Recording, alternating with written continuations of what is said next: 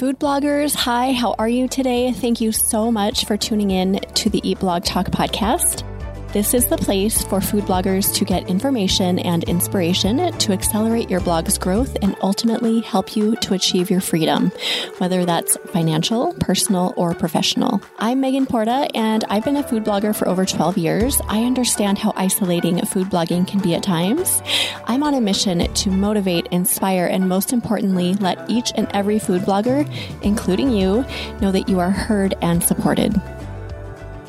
It is saying a lot when a conversation actually causes me to think that I should maybe work with brands. I don't like working with brands, but this conversation with Marley Braunlich from Baked Abundance actually put that thought in my head. Whether you work with brands or not, definitely give this episode a listen. You will get so much from it. Marley talks about how to stand out to brands and get repeat clients. And then she also gives a lot of tips about how to land your very first brand deal. So no matter which camp you're in, you will find value inside this episode. This is episode number 420, sponsored by Rank IQ. Enjoy. Hello, my favorite people. Let's chat quick about some ways Eat Blog Talk can help you ditch the overwhelm, manage your time, feel connected, and prioritize that seemingly never-ending stream of tasks, platforms, and algorithm changes we're faced with. The Eat Blog Talk Mastermind program is our signature offering and the best investment you will make in your blogging business. This is a transformative 12-month experience that will help you achieve your goals faster than you ever thought possible. Join the waitlist for 2024 groups. Go to eatblogtalk.com/mastermind to get in on that. If the mastermind program is on your dream board, but you aren't quite ready to make that investment in your business yet, the next perfect step for you might be the Eat Blog Talk Mini Minds. This 6-month program is designed to help you achieve your goals and overcome any obstacles that may be holding you back so you can experience the freedoms you're yearning for. Join the waitlist for groups starting in Q4 of 2023 at eatblogtalk.com/mini-minds. And if you are ready to learn, grow, and build relationships in person, join me and a handful of your fellow food bloggers at an upcoming Eat Blog Talk retreat. This is a great opportunity to convene in an intimate setting to learn, collaborate, and connect. These retreats involve mastermind-style peer-to-peer collaboration and are incredibly powerful and fun experiences. Go to eatblogtalk.com/retreat. To get information about all Eat Blog Talk services, go to eatblogtalk.com/services, eatblogtalk.com/services. Now back to the episode. Marley has been food blogging for a little over 1 year. She started working full-time for an SEO agency 1 month later. During this time, she grew her Instagram audience to 13K followers and started working with brands to earn a side income while the blog matured and she continued to pour into the blog. Marley has learned how to successfully land brand deals and form long-term partnerships. She also grew in understanding SEO, and she's applied those learnings. She is now leveraging AI to grow her business and streamline writing so that she can save time and create more content. Hey, Marley. So good to have you back on Eat Blog Talk. Welcome. Hi, Megan. It's great to be here. Thank you for having me again. Yes, so good to talk to you again today. Of course, we're wondering if you have a second fun fact to share before we get into our topic today. I actually do have another fun fact. It's really hard to come up with these sometimes, but this one kind of correlates with our episode today. But over the years, I've just had lots and lots of hobbies. I have taught myself how to crochet, sew, make jewelry, use Procreate for digital art, and I even started an Etsy shop during the pandemic, and I was selling stickers and digital prints and earrings and lots of different things. And my Etsy shop still is open, but for the last year and a half, food photography has really been my passion, and that seems to be what's finally sticking. So I'm very happy about that. I've met so many amazing people through food photography, and I'm really glad that I finally have nailed down one hobby that I really like. Awesome. So you're a creative at heart. You are one of those people that just enjoys creating no matter what it is, it seems like. Definitely. And I always kind of have shiny object syndrome, so I need to kind of reel that in a little bit. But I love all things that are creative, and yeah. Food photography and food blogging has kind of been my most recent passion. I really enjoy it. So it's stuck for a while. So is your Etsy shop still going strong or is it not really? I still do get some sales. It's super random. I swear I make like $10, $15 a month through Etsy, but I just left it open because I felt bad closing it since I still got a couple things, but most of my products are digital, so I don't have to really worry about it. Hey, that's like 2 cups of coffee a month. So keep it up. There you go. Yes. Okay. Well, you're here today to talk about your experience with nailing down some long-term brand partnerships after you started digging into your food blog. So talk us through your story about how you started more as like a passion project. Was this, by the way, was it like a creative endeavor that you didn't know if you would keep going or not when you started? It sort of was. That's why whenever I started, I did some research and I knew about the feast theme and some other, best practices for food blogs, but I wasn't sure, just knowing my history with different hobbies, if this one would stick. So I just went with a very basic theme to start. I started an Instagram, but wasn't posting to it yet. I was kind of just experimenting, doing photography, even with just my phone, because I didn't know, how committed I would be to this. But it really did just start as a passion project. I just kind of knew in the back of my mind that if I ever wanted it to be an income stream, that I could make it happen, and at least it was possible. Okay. So how long did you go on just kind of seeing it as a passion project? I would say probably for about 3 to 4 months, I kind of was just playing around, making different fun recipes. I didn't know anything about keyword research. I was very new to like food styling, editing, and my early photos are not something I like to look back on. I'm like, oh my goodness, what was I thinking? But it's kind of cool just to see how far you've come in a little time, just with learning and trying new things. So I think about 3 to 4 months was really kind of my experimental phase. And then at what point did you think, okay, I'm going to actually try to make money with this and make this like a long-term project? So it did definitely take quite a while. I technically launched my food blog in August of 2021, and I always knew that I wanted to grow it and just see what could happen. In that very first year, I really didn't experience like any growth on Instagram. I had less than 500 followers for quite a long time. But around, December and January of that next year, I knew that I wanted to work with brands. And even though I had a very small follower count, I didn't want to let that stop me. So I started working on a pitch email and just gathering contacts. That way in the future, I would kind of be set up a little bit already.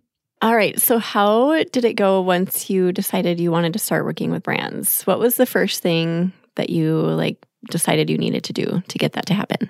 So the first thing I definitely focused on was just the pitch email. And then I also tried putting together a portfolio. I was not using Pixie or any other tool at the time. So I just kind of mocked something up in Canva, and I've changed that now. But that's just how I started. So I think that's another thing that's important to keep in mind is whenever you're starting out, nothing's going to be perfect. And you're probably going to look back and be like, why did I do that? But so, you just learn as you go. But I think the very first pitch emails I was sending were actually to bloggers because I thought that could maybe be a good place to start.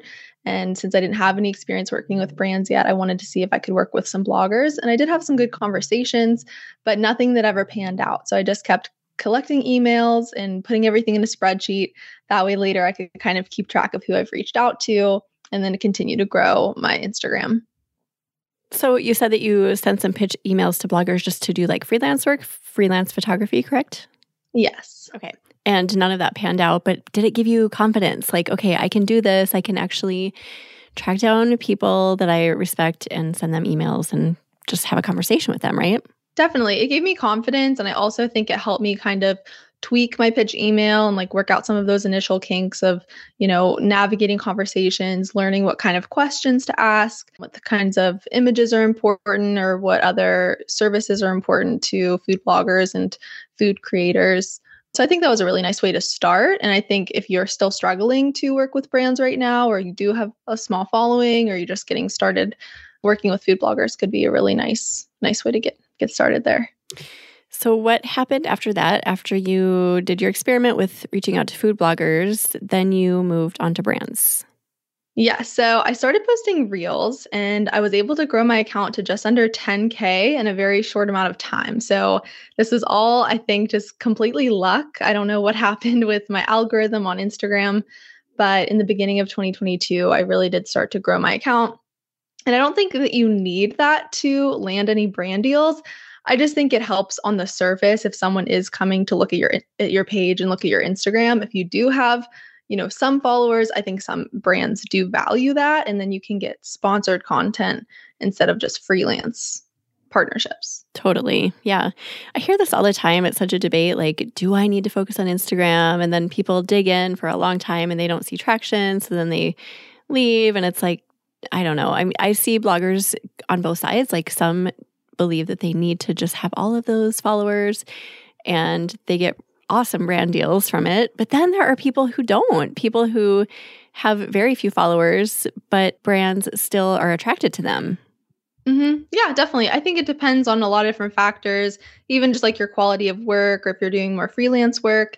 I don't think you need those followers at all. Yeah, I don't know. It was really interesting. For me personally, I feel like just since I got lucky in this way with actually growing it through posting reels, I was like, okay, I'll kind of just like focus on Instagram for a little bit now that it's kind of working for me, and we'll just see what happens with it. But if I would have gotten stuck at, the under 500 followers forever, I definitely would have changed my strategy and been like Google, SEO, web stories, Pinterest for sure. So I think it's very unique and depends on your own experience, but that's just how it worked out for me. And I don't think you were lucky, Marley. Give yourself a little bit of credit. You've said that a few times. I'm like, wait a second. I mean, luck always comes into play for a lot of us occasionally, but it's that imposter thing. Like, oh, I don't know. It just happened. Like, I don't know. But I think that you did really smart. You made really smart moves, and you should give yourself a little bit of credit for that. Like, you knew to dig into reels and you did it consistently over time. That right there is something that most people don't do. So it was more than just luck. It was being smart and being consistent, in my opinion.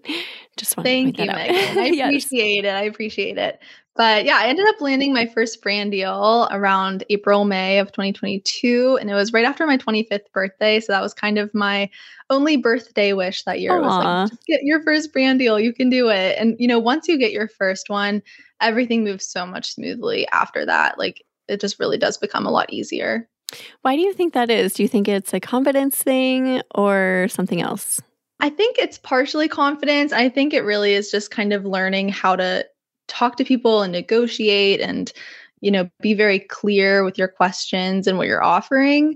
And you just, start to really refine your process after you've landed your first brand deal. It's like you open up the floodgates and things just start flowing, right? Once you do it once, then it becomes so much easier.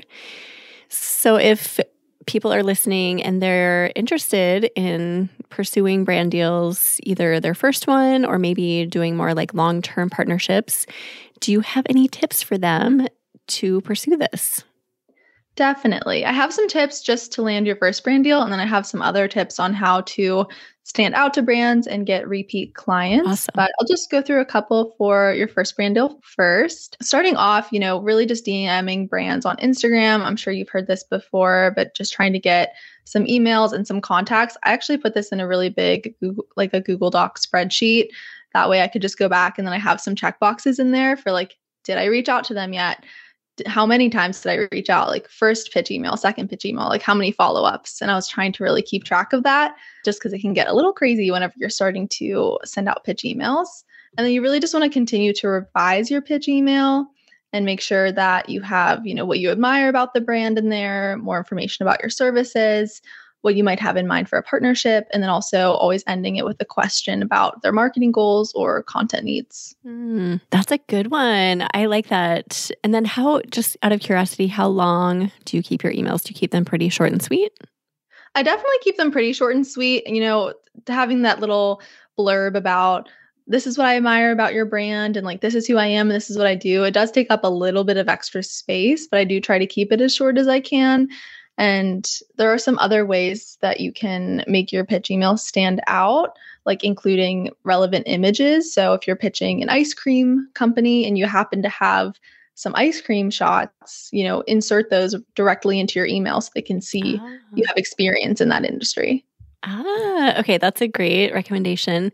So if you put things like, let's say you're pitching photography, if you put photos in your email, do you also lead them to a portfolio page or something like that? I always link my portfolio. I try not to upload like too many attachments. And I also have kind of stopped sharing a media kit unless they really request one. Then I will like update mine and send it over. But I try to stay away from metrics and rate cards early on and just kind of focus on the quality of my work and just lead with the images, let them speak for themselves, show that I'm really genuine and engaged in their company and what they're doing, and just try and learn more information about them first. And then if they ask for any of those other documents, I will provide them. So you focus on the quality of your work, but do you ever focus initially on, like, let's say you're crushing it on Pinterest, for example. Do you put that in your email right away, or do you wait on that as well? That could be a great strategy. I think sometimes for the first one, I will just kind of keep it basic. That way it takes a little bit less time. It really just kind of depends on the brand. If it's a brand you don't really have a relationship with yet, you might just want to kind of get your foot in the door. But if it's someone you've already pitched in the past, or you're just trying to really like move the needle and get something to happen, I think including examples of really good metrics, or like you mentioned, if you're killing on Pinterest, right in the email. So I've done like little screenshots of some of my reels, and then it includes the view count. And so you can show like, this is what some of my past like sponsored content has looked like, or even if it's not sponsored and you just have some really good metrics. Do you ever include video? You said you included a screenshot. Do you ever actually put video in your emails? I have not started to put video in, but I do have that on my list here as a good way to get noticed in a pitch email. I learned this from Candace from, I believe, Eat More Cake by Candace. And she's been talking about the importance of including video in your pitch emails because it adds a human touch. Personally, I think not everyone wants to hop on a discovery call, which is what I've found personally when like putting that out there. I don't think everyone always has the time for that. But including video definitely could make you stand out because I don't think a lot of people are doing it right now. There is an awesome member in my mastermind group. Shout out to Ello, Cooking with Ello. She's so awesome. And one thing that she is starting to do is reaching out to brands. She includes a really fast, quick, easy recorded Loom video. So I think she's staying under 30 seconds maybe, but just super quick intro. Here's who I am, just like clean background. I don't remember what she goes into, but like, caters it to each brand and then sends them the Loom video. I think that's a really low barrier thing for them to like, oh, I just click on it. And I think she's telling them in the email, like, this is under a minute, or, like telling them it's not going to be a huge investment of their time. I don't know how that's panned out. I think she was just getting started with it, but I thought that was such a good idea just to include like a really short snippet of you just talking to them, because when you make that, like you said, human touch, human connection, I think that can go a really long way. Oh my gosh, definitely. I love that. Whenever I start pitching again, I've been taking a little breaks. I'm updating my website, but once I start pitching, video is going to be something I'm adding to my strategy 100%. Okay, so you talked about your call to action. So you end with what questions? Does it kind of vary depending on the brand? It does vary. And most of the time, it's just something about, I'd love to learn more about your marketing goals. Like, what products are you focusing on this month? Or what are your current content needs? Something like that. I always like to ask about the products that they're focusing on, if they do have a wide variety of different products. Like currently I've been working with Navitas and they've been amazing to work with. And I always double check and say like, are there any products right now that you guys are promoting in the next couple months, or like, what are you focusing on? So then that way I can create recipe ideas that include those products. So you're asking them something about them, their brand, and not what they want from you. I like that. So it's like you're asking information about themselves instead of like, what do you want from me sort of thing. Definitely. I think that's really smart. Okay, so talk about consistency, because I know like it's really easy to put a pitch email out there and then just hope that they get back to you. And then after a few weeks or a week, you're like, where are they? Why haven't they written me back? So how often do you reach back out, and like how consistent are you with that? Mm-hmm. Initially, I started sending follow-up emails about a week after my initial email. Since I've kind of changed my process a little bit since I started, sometimes I will even send a follow-up email, 3 days later, because I think sometimes those really long gaps in between, not only do maybe they're forgetting about you, but I think it's easier for you to forget as well. So if I'm waiting too long in between, life gets in the way and I completely just forget to go back and send them another follow-up email. So sometimes I'll send the first email, on a Tuesday, Wednesday, or Thursday. Mondays and Fridays I try to stay away from, but it's okay if you have to send it out on those days. You also can just schedule it in Gmail or whatever you're using, and it will send automatically in advance. So I like to do that as well. But every couple days, I'll send a follow-up, and then maybe I put a little bit more time in between each one after the second or third follow-up. I think if you're not hearing back and it's radio silence, trying out that video content could be really nice just to see if something else catches their eye and maybe they click on that. And I think some tools you can actually see if they've watched it. So that could be another valuable reason to try video. How often do you just get radio silence, like you don't hear back at all? So that I think is one of the most disheartening parts about trying to work with your very first brand. There are lots and lots and lots of times where you're not going to hear anything back. And sometimes it might take the brand 6 months to a year to actually respond to you. And, I was trying to work with a company that last year, and I had been reaching out to them since I had started pitching, and I never really heard anything. And then finally in Q4, I got a response, and I was like, oh my gosh, what the heck? I've been reaching out to you guys for so long. This is amazing. And we ended up having a partnership. So, never give up, but sometimes it just takes a little bit longer, and then you might find another better opportunity along the way. Why do you think it takes so long? Like for that example that you just gave, why in the world did it take that long?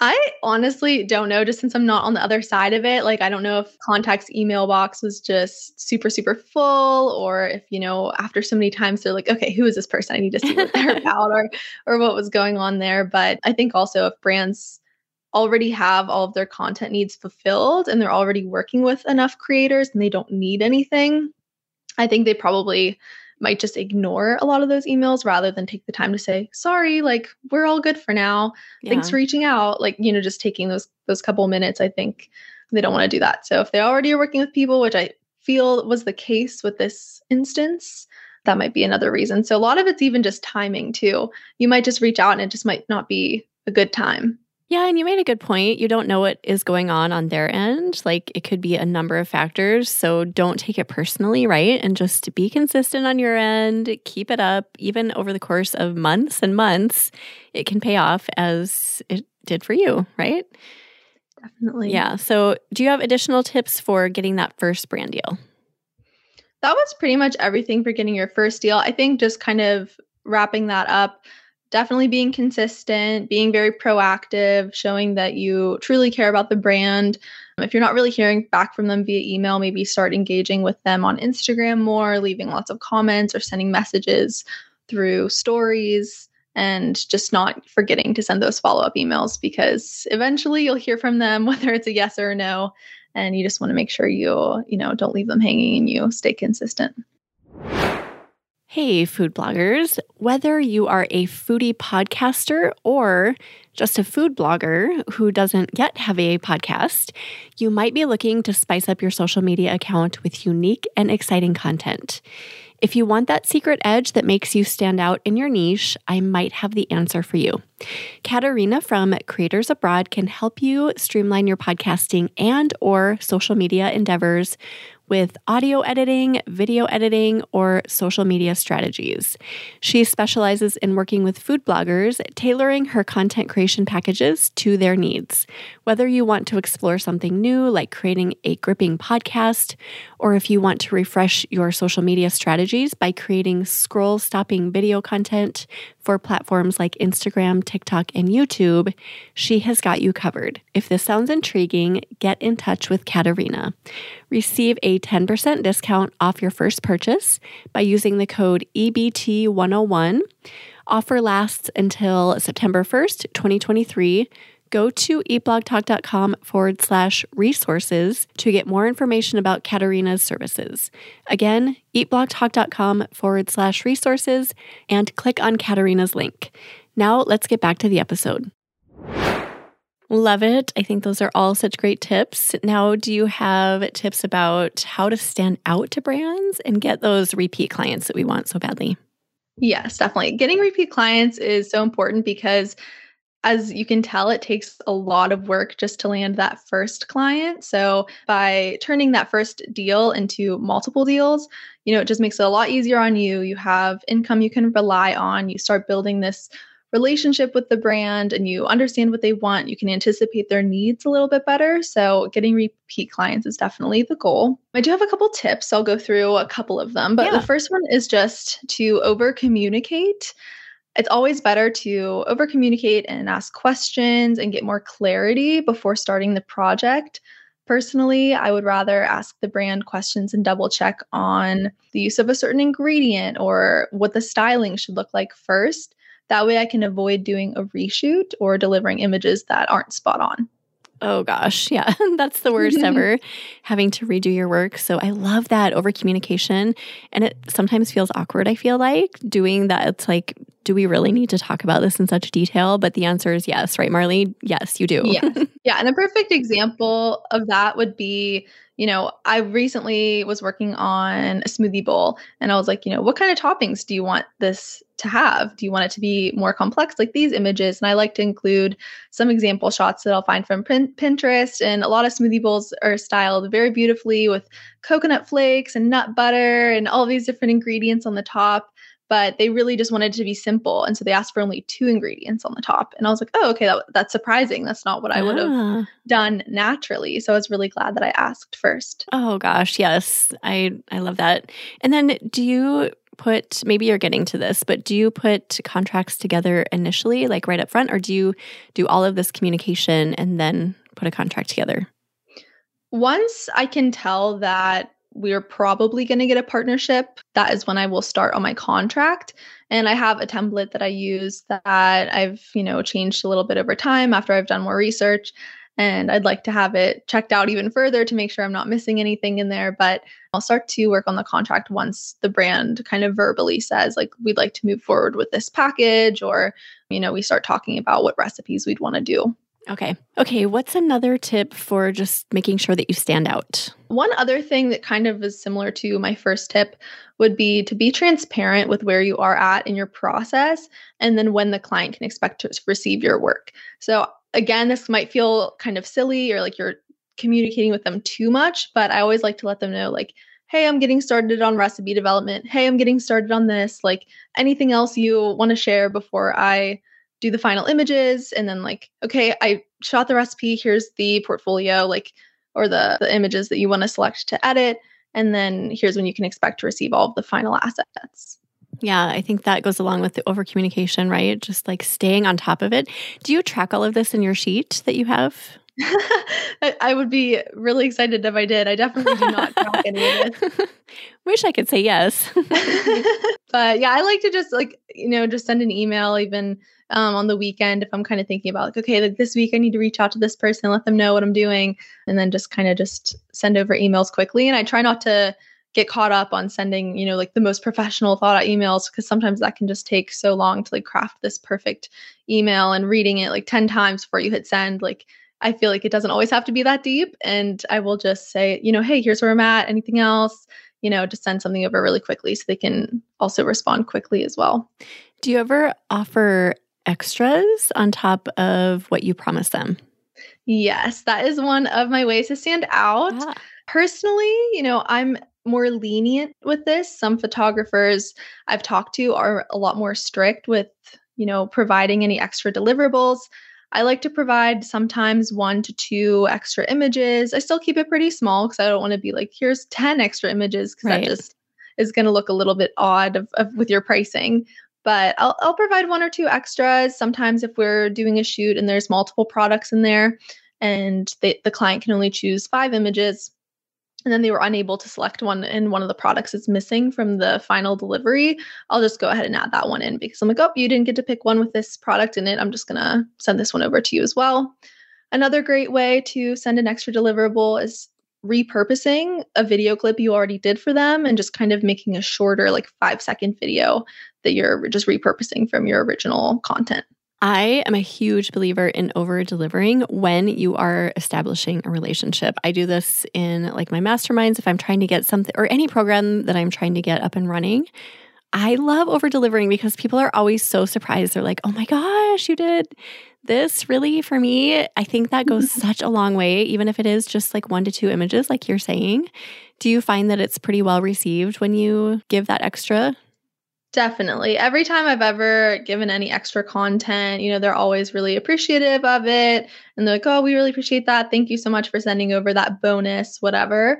And I think that's another important thing is that you should always mention that it's complimentary or just use some language that indicates that this is out of the norm for you. And, usually that extra content would come at a cost, but you're happy to, provide that for free or as a bonus or, complimentary, some kind of language like that. So they're not just like, oh, was this an accident? She put 2 extra images on here. Yeah, you have to point that out. Okay, what else do you have that makes you stand out? So one other thing that I did last year that I think just helps you build that relationship and stand out are any kind of thoughtful messages or like personalization you can add. So, one thing we talked about earlier is doing maybe a little personalized video. So you can just kind of say, here's who I am, excited to work with you. Another option would be maybe a holiday e-card. I sent that out to all of my clients and people I was just kind of talking with that, we were maybe talking about partnerships for this year and nothing was set in stone, but I sent everyone a holiday e-card and just said, thank you for talking with me this year. I was excited to learn more about your brand. Can't wait to see what happens like in the new year or something like that. People love that stuff. I personally love it when people just kind of randomly send me like an e-card or like a note in the mail. Isn't that the best thing ever when you get an actual note in the mail? I think that goes such a long way.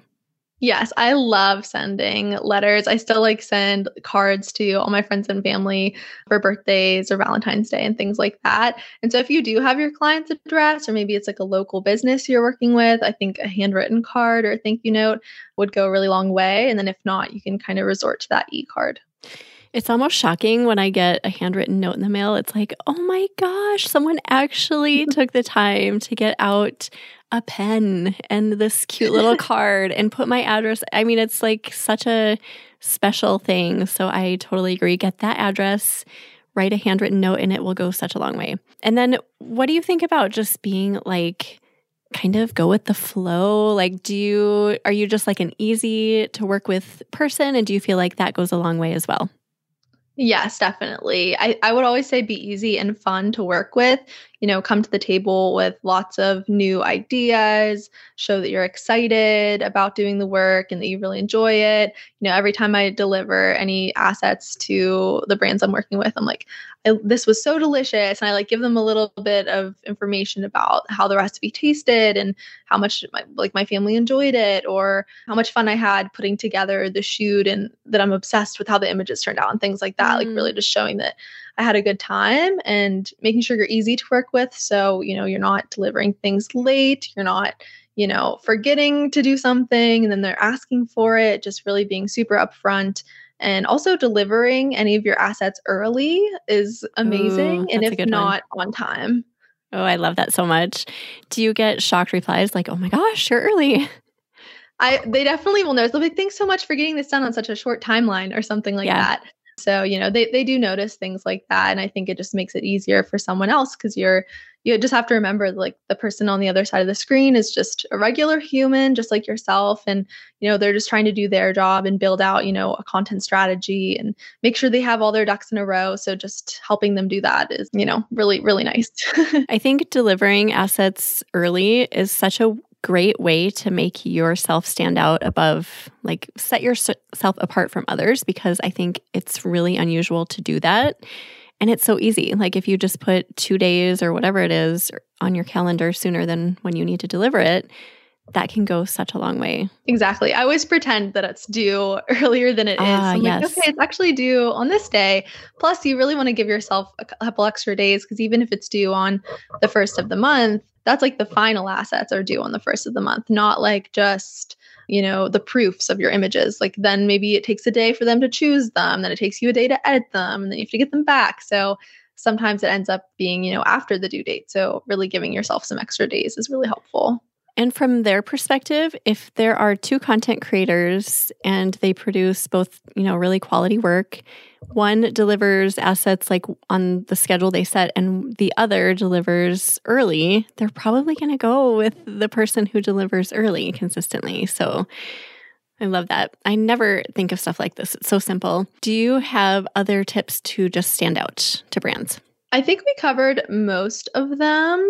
Yeah, just creating quality work, I think would be the last one.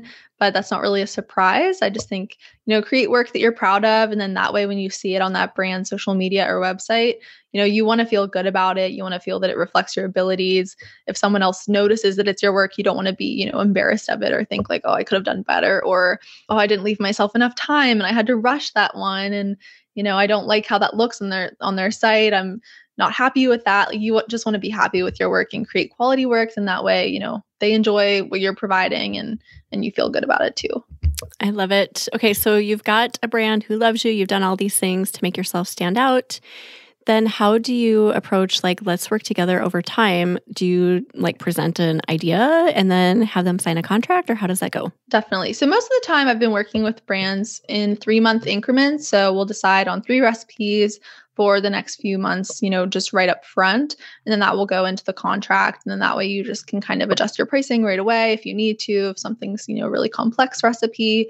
But really working on the 3-month increments has been kind of the most popular among different brands I've worked with. And then once you've worked with a brand for your first deal, you can offer a bundled package or an exciting idea that could lead to a long-term partnership. So I typically will offer a couple different bundled options, with some with video, some without, and just kind of see what they're interested in from there. And then after a partnership is done, let's say you do a 3-month partnership and it's finished, how do you do follow-ups? Do you follow up with stats, or what do you do from there? Yeah, definitely. Certain brands I've worked with are very interested in the metrics, and that's very important to them. Other brands I've worked with don't really mind about the metrics, and they really just want the content for things like their email newsletter, and really the content is king rather than how it performs on social media. So you kind of have to see what's important to the brand first. But I think it's always nice to send out, a little metrics report card. Sometimes we can't control the algorithm. And I definitely have had a couple sponsored posts not do as well as I wanted. And so in those cases, you kind of can just think about, do I want to share these stats or not? Really, if I have anything that just kills it on Instagram and I'm like, oh my gosh, I can't believe that video got so many views and this is crazy, I always share things like that. If it's something that, I could have been a little bit better, it depends. You could either say hey, I know that these are the metrics you were going for, you wanted and you expected. We didn't really hit that this time. Here's what I can do to, try again. And maybe that's reposting the video 2 weeks later. Maybe it's doing an additional carousel post for them, complimentary, something like that. So there's different ways you can kind of navigate the metrics piece. Is there anything else people should know about just carrying on that long-term relationship and then moving into other long-term relationships? Mm-hmm. I would definitely go back and follow all of the different tips we've already talked about on how to stand out with brands and just land different paid partnerships, because all of those tips are going to help you when you're trying to form a long-term partnership. Also, I try not to give it a lot of time in between the 3-month increments. I don't want to just wait a month and be like, oh, hey, we haven't done anything last month. Do you want to do another 3-month partnership? Right at the very last recipe, when I'm delivering that, my next email is basically so what else do you need? So what do you want to do for the next 3 months? Yeah. And so you're just, keep rolling into the next one has kind of been the best strategy for me so far.